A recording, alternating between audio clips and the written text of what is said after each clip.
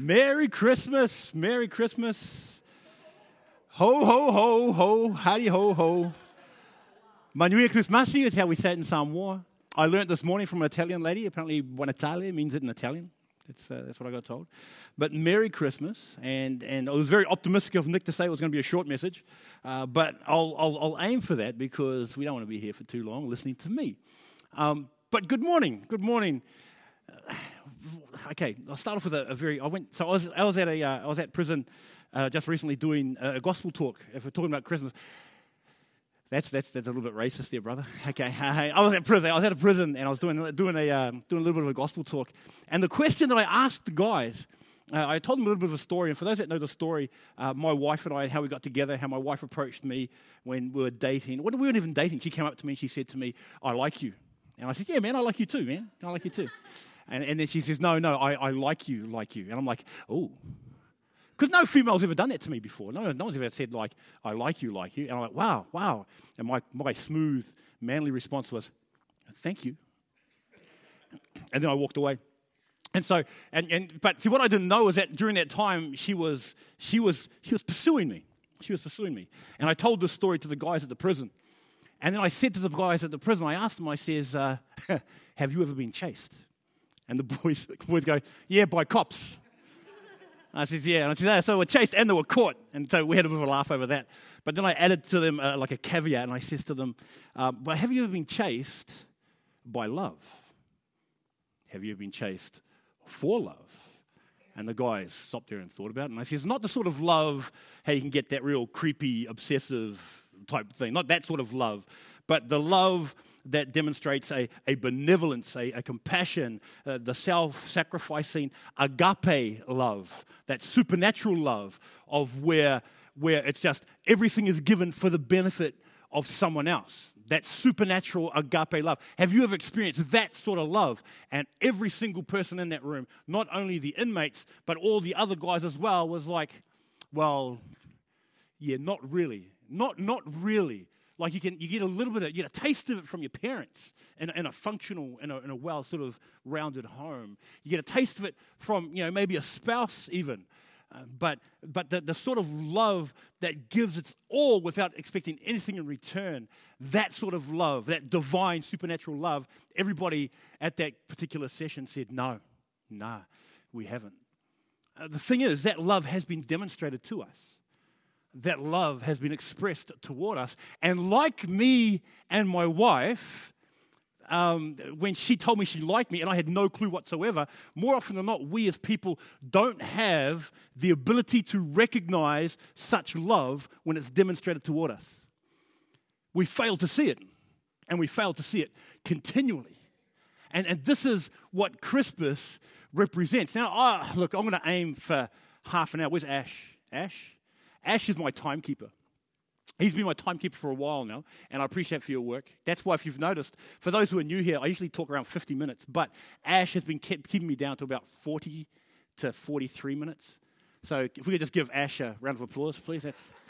Thank you. Thank you very much, Ash. I appreciate that immensely.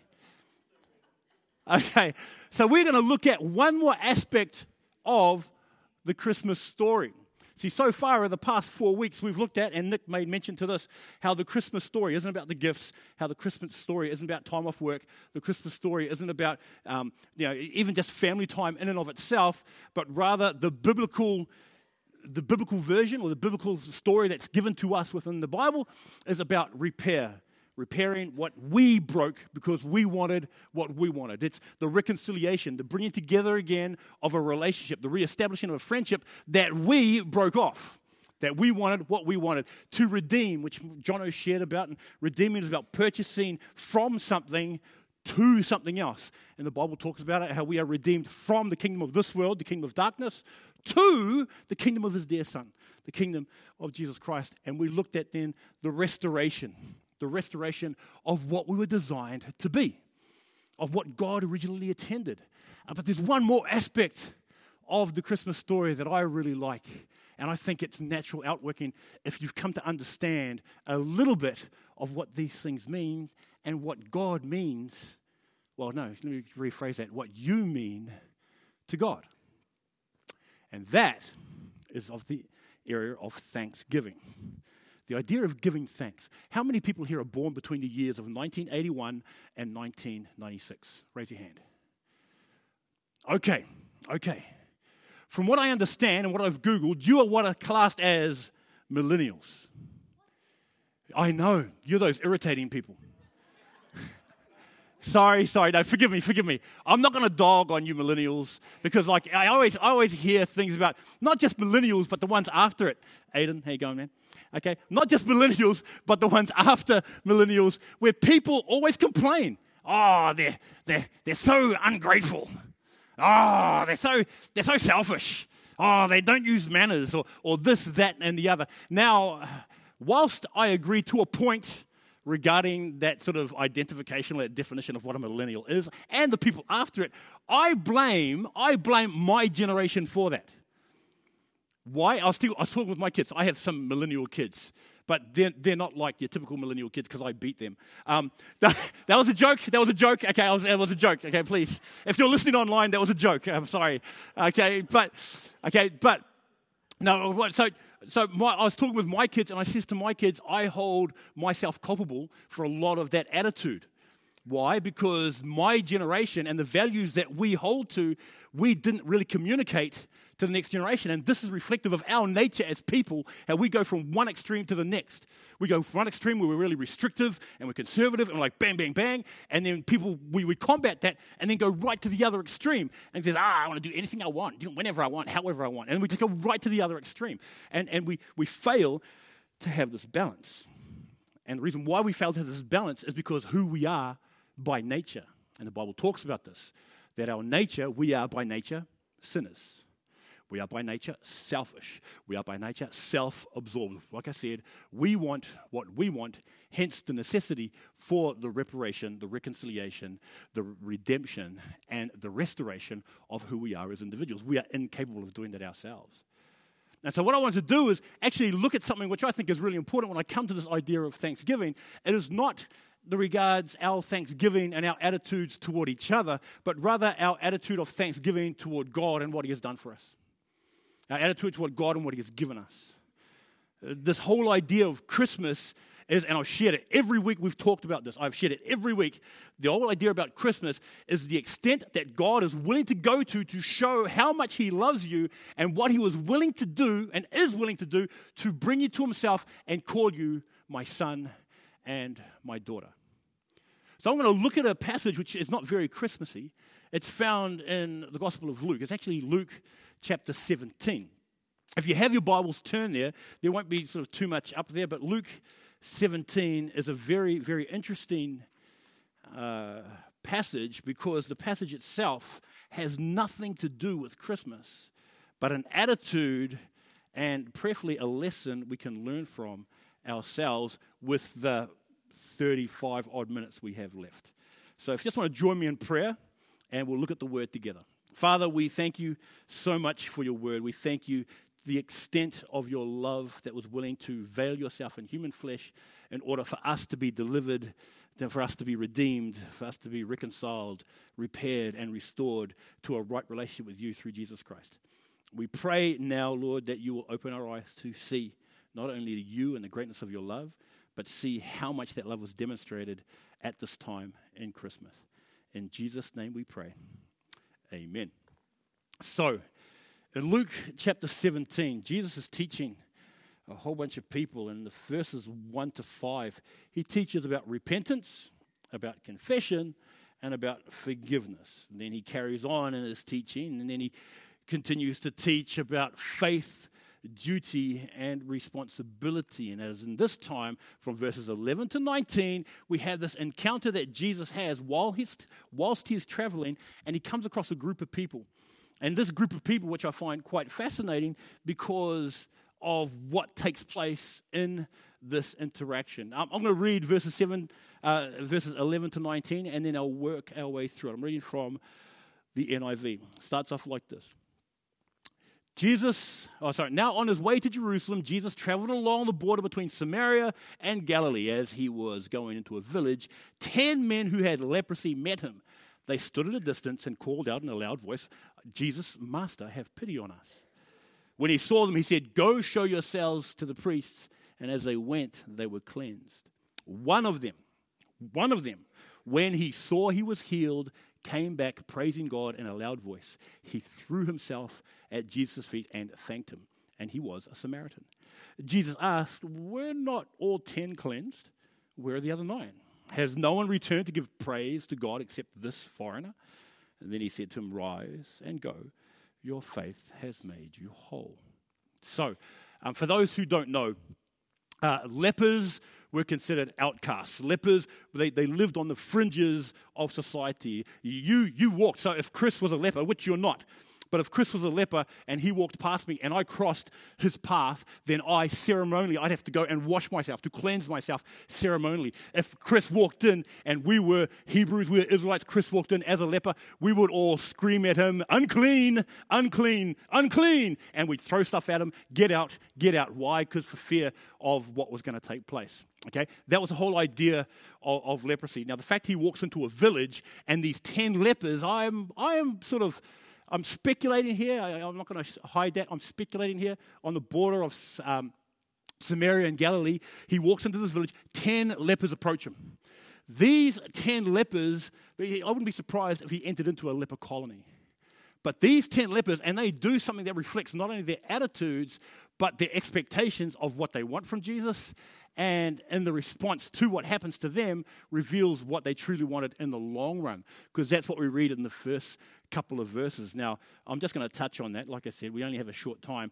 But as in verses 12 and 13, I want us to start off with. Because you see what they do. We read, "They stood at a distance and called out in a loud voice, 'Jesus, Master, have pity on us.'" These 10 men stood at a distance. I want you to make note of that. They stood at a distance. Jesus didn't separate himself. They separated themselves from him. They kept themselves at a distance. And this is what I find fascinating about people today. People like to keep their distance from the things of God, from the people of God, from God himself. And they'll come up with 101 reasons as to why they do that. "Oh, I don't want to follow God because I think he's unfair." Why do you think he's unfair? Because people who don't hear about Jesus, they go to hell. Well, hang on a sec. Let's talk about it. You said, "Do you want to talk about this?" And they usually, "No, I want to hold to what I want to hold to." Okay, all right, and then say they don't want to know. They stand at a distance. People will sit there and say, "Oh, I think God is unfair because he hates homosexuals." That's what you hear people say. And you ask them and you say, "Well, why do you say that?" "Well, because of what the Bible says about homosexuality." I said, "Hey, do you know what the Bible says about homosexuality?" "No." "Okay, do you want to discuss this?" "No, I don't want to. I want to hold to what I want to hold to." And they hold to that. "Oh, I think God is unfair." Why? Because of all the natural disasters where innocent people die. "Do you want to discuss that?" No, because I want to hold to what I want to hold to. That's what people do. They stand at a distance, and that's what these 10 lepers do. It's not that Jesus kept himself away. They kept themselves away for whatever reason. Their reason might be, well, cultural standards of the day say that we're not supposed to be around people that are healthy, so we'll stay. Maybe that's the case. Maybe they were fearful that if they asked Jesus for something, they might reject him. Maybe they were fearful that if they go there and say, "Hey, Master, have pity on us," Jesus says no. Maybe that could have been it. Whatever the case may be, they chose to do what they wanted to do in regards to how they interact with Jesus. Now, I don't know what your situation is, and I don't know how you view Jesus. I don't know what your view on Christmas is. I don't know how you understand the love of God toward you, but my suggestion or my warning is don't stand at a distance. Don't stand at a distance. Don't go off by what other people say. Don't listen to what the Simpsons say, because a lot of people go off what the Simpsons say. Don't go even off what your parents say. Even for myself, my kids, I said to my kids, like, if you want to know, find out, ask. Don't be afraid to ask. Alex Stark, when he said he was a deep thinker, but not a good thinker. A lot of people are deep thinkers, but they're not good thinkers. And so don't be like that. Okay, you want to be a good and a deep thinker. So you got these 10 guys, and I want you to compare these guys here. What do these guys do? These guys, firstly, one, they stand at a distance. You compare what these guys do to what the leper does in Matthew chapter 8, verses 1 to 4. If you've got your Bibles, turn very quickly there. I'm rushing as quickly as I can. Take my time? All right. If you could turn to Matthew chapter 8, verses 1 to 4. Okay, Matthew chapter 8, verses 1 to 4. Here we go. When Jesus came down from the mountainside, large crowds followed him. Get that? A large crowd followed him. A man with leprosy came. Hang on a sec. There's a large crowd, and yet a man with leprosy came. Knelt before him and said, Lord, if you're willing, you can make me clean. Jesus reached out his hand and touched that man, saying, I am willing, be clean. Immediately he was healed of his leprosy. Then Jesus said to him, see that you don't tell anyone, but go show yourself to the priest and offer the gift Moses commanded as a testimony to him. Now, look at this. You got 10 guys. You got this posse. They're sitting there. They're standing at a distance. Jesus, Master, have pity on us. Then you got this other guy surrounded by people. And he comes to Jesus' feet and says, if you're willing, you can make me clean. Look at the two differences in attitude. The one guy in Matthew chapter 8 didn't care about the people that were surrounding him. The guy in Matthew chapter 8 wasn't concerned with other people's opinions, wasn't concerned about what people felt, what people thought. All he was concerned with was being at the feet of Jesus. That's all he was concerned about. That consumed him. And because that consumed him, he did away with the disdain of what other people said. He did away with the disrespect that other people had. He did away with the glances. Have you seen people do those looks? When you walk in and somebody's like, they're frustrated with you and stuff like that, and they're like, oh. Some of you did that just now, okay? But anyway, you see, he didn't care about those. All he wanted to do was, I need to get to Jesus. And that's what consumed him. Compare that to the 10 guys who stand there and cry out. Massive, massive difference. So, you see that, came down, leprosy, knelt before him, all right? So, these guys call out, Jesus, Master. Notice once again, they're standing at a distance and they call out. Compare that to Matthew chapter 8. The leper comes down humbly. He throws himself in a position of humility, of servitude, of submission, and says, Lord, if you're willing. He didn't doubt that Jesus could heal him. He didn't doubt that. He merely asked, if you're willing, can you? These guys were throwing out. Even that. Was it Matthew? Matthew chapter 8? Okay. I think it's in Matthew 28, I think it is. Or Matthew 26. Where there's a difference between when Peter follows Jesus from a distance. And once again, this is the same idea with these 10 lepers. You read when Jesus was arrested that Peter followed at a distance. I've shared this with many of you before, that Peter followed at a distance. It was so Peter could still say he followed Jesus, but he followed on his terms. He could still follow Jesus, but when somebody would say to Peter, hey, you're a disciple of that Jesus guy, he could say, no, that wasn't me. And he could still say he'd followed Jesus, but then when someone said another time, hey, you're one of those Galileans, he's like, no, that's not me. He followed Jesus, but far enough back so even when a little girl says to him, you're a Galilean, you're one of Jesus' disciples, he's like, he basically swears at the girl and says, I'll be damned if I get associated with that man. So like the 10 lepers who stood at a distance, like Peter who followed at a distance, it was on their terms, not Jesus' terms. Which makes me think, how often do I follow Jesus according to my terms and what accommodates me and what makes me feel comfortable, what makes me feel easy? So that's what happened. So he calls out, Jesus, Master, have pity on us. In comparison to, Lord, if you're willing, you can make me clean. Now what happens with this is that what the 10 received was an instruction. They received an instruction. Their instruction, go show yourself to the priest. And while they're on their way, they're healed. That was pretty amazing. But you compare to what the guy in Matthew chapter 8 experienced. What did he experience? He experienced a touch from the Lord. He experienced a personal word. He experienced miraculous healing instantaneously. It says within Matthew chapter 8 that immediately he was healed. He experienced all of that. What did the 10 lepers get? I got an instruction. I'll go. And on the way, they were healed then. Look at everything that they missed out on. They missed out on that personal word. They missed out on that personal instruction. They missed out on that personal touch from Jesus Christ. A lot of us as Christians miss out on what God wants to offer because, once again, we're standing in the distance trying to follow Jesus or desire from Jesus something on our terms and not on his. Okay? Now, I raced through all of that because from the instruction is what happens at the end. One of them, when he saw he was healed. One of them, when he saw he was healed. So he's on his way. Of the 10, one guy goes, wow, I'm healed. What does he do? He goes back. He goes back. He sees what has been done for him, and in appreciation turns around and moves. Now, this is what I find always very fascinating about the idea of love. Love must be acted on and expressed for it to be genuine love. You cannot do anything else. You cannot sit there I'm a parrot and I see it over and over again. I'm sorry about this. But you cannot say you love your wife and not show it to your wife.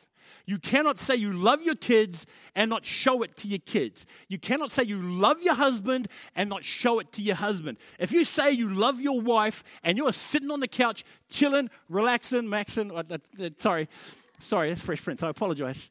Okay, but when you're sitting down there chilling, when you're doing your thing, and your wife, she's slaving over the kitchen sink, she's cleaning the house, she's watching over the kids, and you're sitting there just going, yeah, well, hey, I've done my bit. And then you say you love your wife and let your wife hang out to dry like that? That's pretty harsh. I mean, you may love her, but is that a love on your terms or hers? Oh, one of my wife's great lines. I love my wife. She's just so full of wisdom. But I remember one time she was telling me stuff, and I've told you this, and she tells me stuff, and being a guy, I prescribe my solution. Then let's just do this, and this. Bam, sorted. She goes, you're helping me the way you want to help me. You're not helping me the way I need to be helped. And I'm like, such wisdom. Yeah, thanks, Craig. We'll talk about that later. Craig's like this. Nice. I noticed there's a seat in between you and your wife. Okay, so,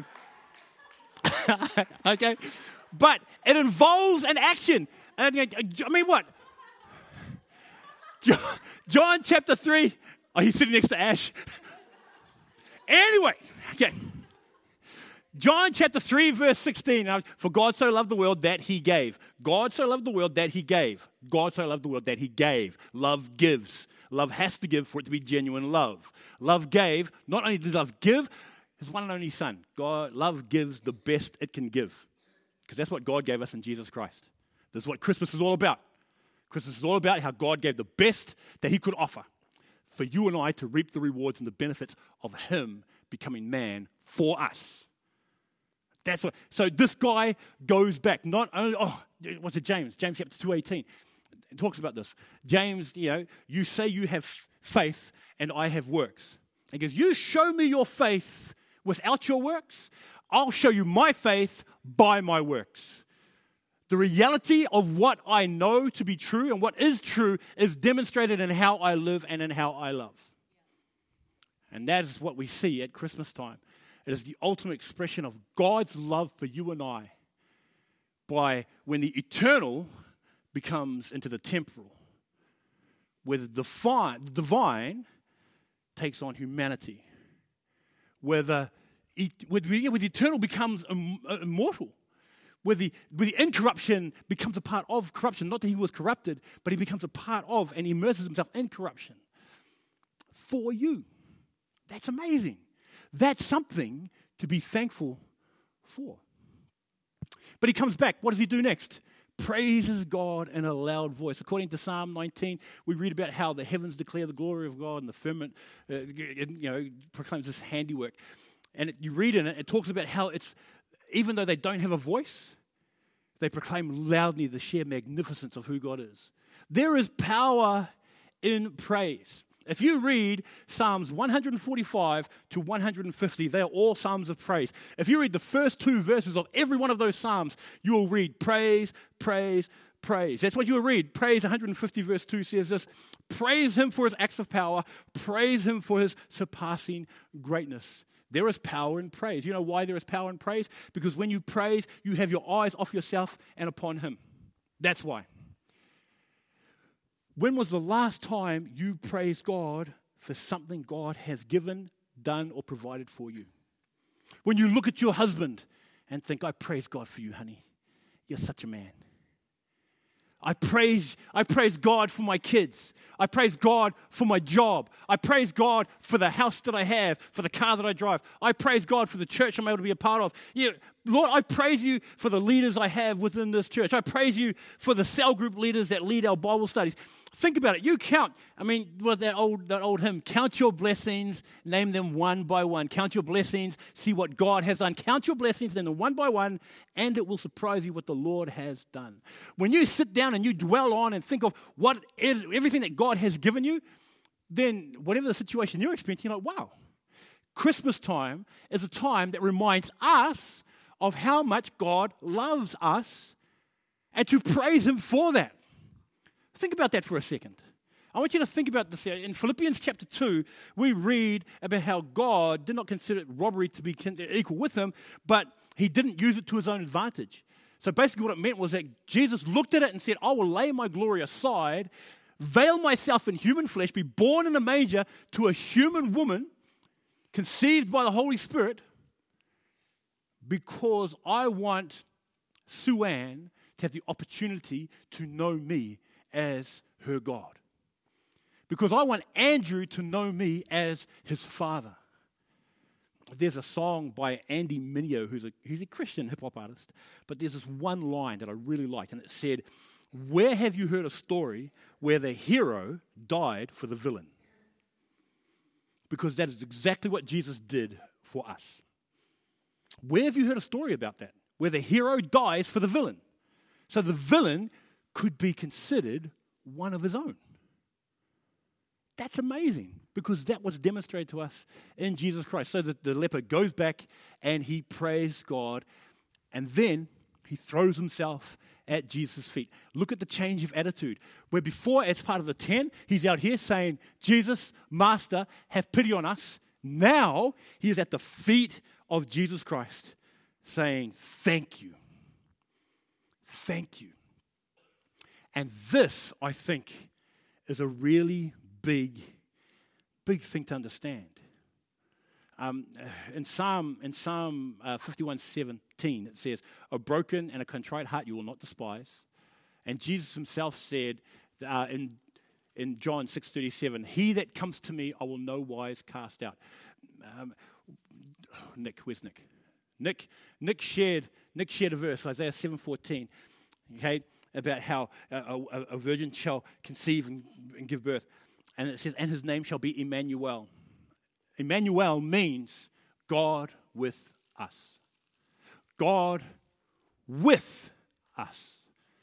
Not God behind, not God in front, God with. That name Emmanuel represents the desire he has to be involved with us.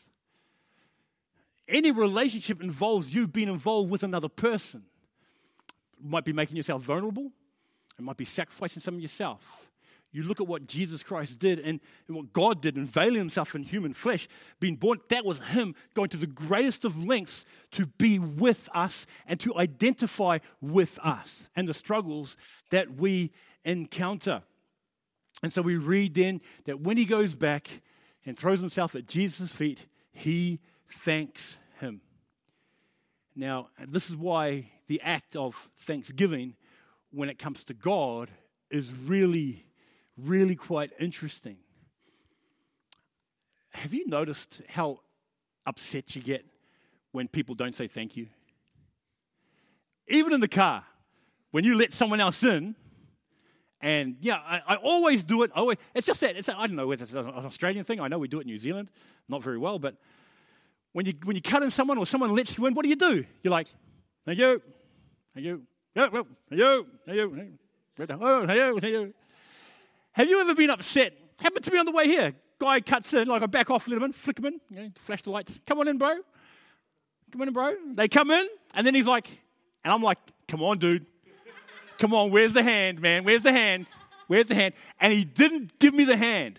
And I'm like, oh. So I drove next to him. And I'm like, I know, it's pretty bad, eh? It shows how sinful I am, eh? Sinful man. Such a sinful man. Okay? But yeah, this is, Imagine what sort of relationship you would have if somebody only ever asked of you without saying thanks. Imagine what sort of relationship you would have if all you're doing, if all it is, hey, Chris, can I have some money? Hey, Chris, can I have some food? Hey, Chris, can I get a ride? Hey, Chris, can you do something for me? Okay, and not once do I recognize that. Well, Chris is going to start doing that whole, oh, there's Joe. Yeah, let's go away. Oh, you start being that guy that people avoid. Don't be that guy. Don't be that guy. But this is what makes what this guy does so fascinating.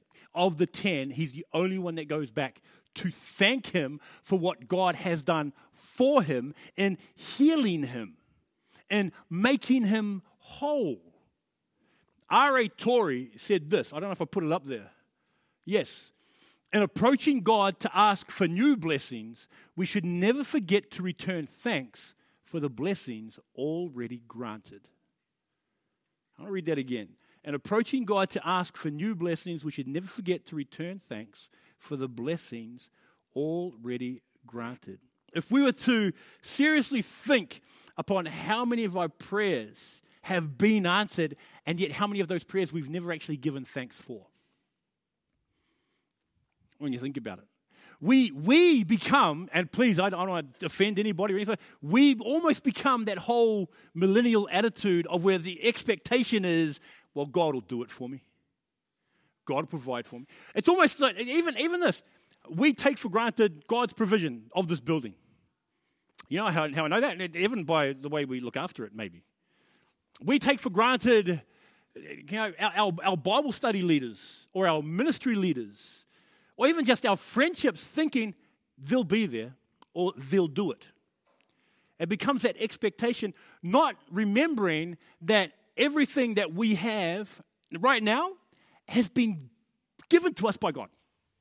We've been blessed. We have been blessed with people like Jimmy and Adley. We've been blessed with the guys on the AV team like Saeed and B-Rad. We've been blessed with people up in front doing the music. We've been blessed. And we forget that these people are provisions from God for us to join in worship of God together. We forget that we've been given a great and blessed message that can transform people's lives. We forget that we've been taken out of darkness and brought into light, and God has entrusted us with that same responsibility of taking that message to tell them that God loves you. That God at Christmas time became a man. That God, as a man, lived a perfect life and then died a death to pay a price that you and I couldn't pay. He died for my sin and your sin.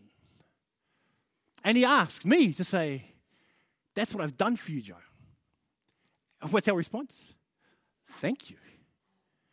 Thank you. Is one thing that I always say to my kids. That thank you almost has that same connotation as the word sorry. When people say sorry all the time. And my kids, when they say sorry, especially when something that's done over and over again, sorry, man. Sorry, Dad. Sorry, Mum. Sorry. My line is often, and even using it at school when kids say, sorry. Sorry for talking in class. Sorry that I'm late. Sorry that I stole that money. Whatever it might be. But my response to them is, don't say sorry. Don't say sorry. That means nothing. Don't say sorry. It means nothing. You want to show you're sorry? Don't do it again. Don't do it again. Express how you really feel about it by not doing it again. I'd appreciate that. Thank you is very similar. Thank you. Yeah, thanks. Thanks, bro. Thanks. Don't say it if you don't mean it. Thanks is demonstrated by what you do with it. So, if at Christmas time we're told about what God has done for us, how much God loves us, what he was willing to do for us, and he says, this is how much I love you. And we say, thank you. It's not a thank you for us to sit here and enjoy the benefits of what we've received as being born again into the kingdom of God.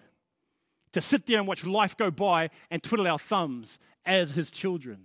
No, thank you is demonstrated with now I'm going to live, not for myself, but for the calling and for what has been placed upon me as a child of God. You see, you look at this thing that happens because Jesus asks the guy, were not all 10 cleansed? Where are the other 9? Has no one returned to give praise to God except this foreigner? Then he said to him, rise, go, your faith has made you well. And this is what I like about this, is the fact that that man received a personal word. That man received a personal interaction. That man received a direct involvement of the King of Glory himself to commission him to get up and to go. And this is what he invites you and I to now. That in our submission to say thank you for what you've done for me at this time of year. Thank you for showing me how much you love me. Thank you that you've taken me out of darkness and brought me into light. Thank you that you've cleansed me of my sin. And then he says to me, Joe, rise and go. Not living for yourself anymore. Not living a self-absorbed attitude, but rather living for him who loved us and gave himself for us. So, this Christmas time, I would encourage you to look honestly and openly and realistically at who Jesus is and what he has done, not only at this time at Christmas, but also at the time of Easter, of what he is doing, how he is calling people to himself, how what he's going to do, how he's going to return and bring judgment, which means, what do you know? Who do you know? And do you want to know whether it's right or not? Last quote. God wants to see prayers that are filled with genuine praise and thanksgiving for what he has done in the past. He wants our hearts to be filled with awe and gratitude for his blessings.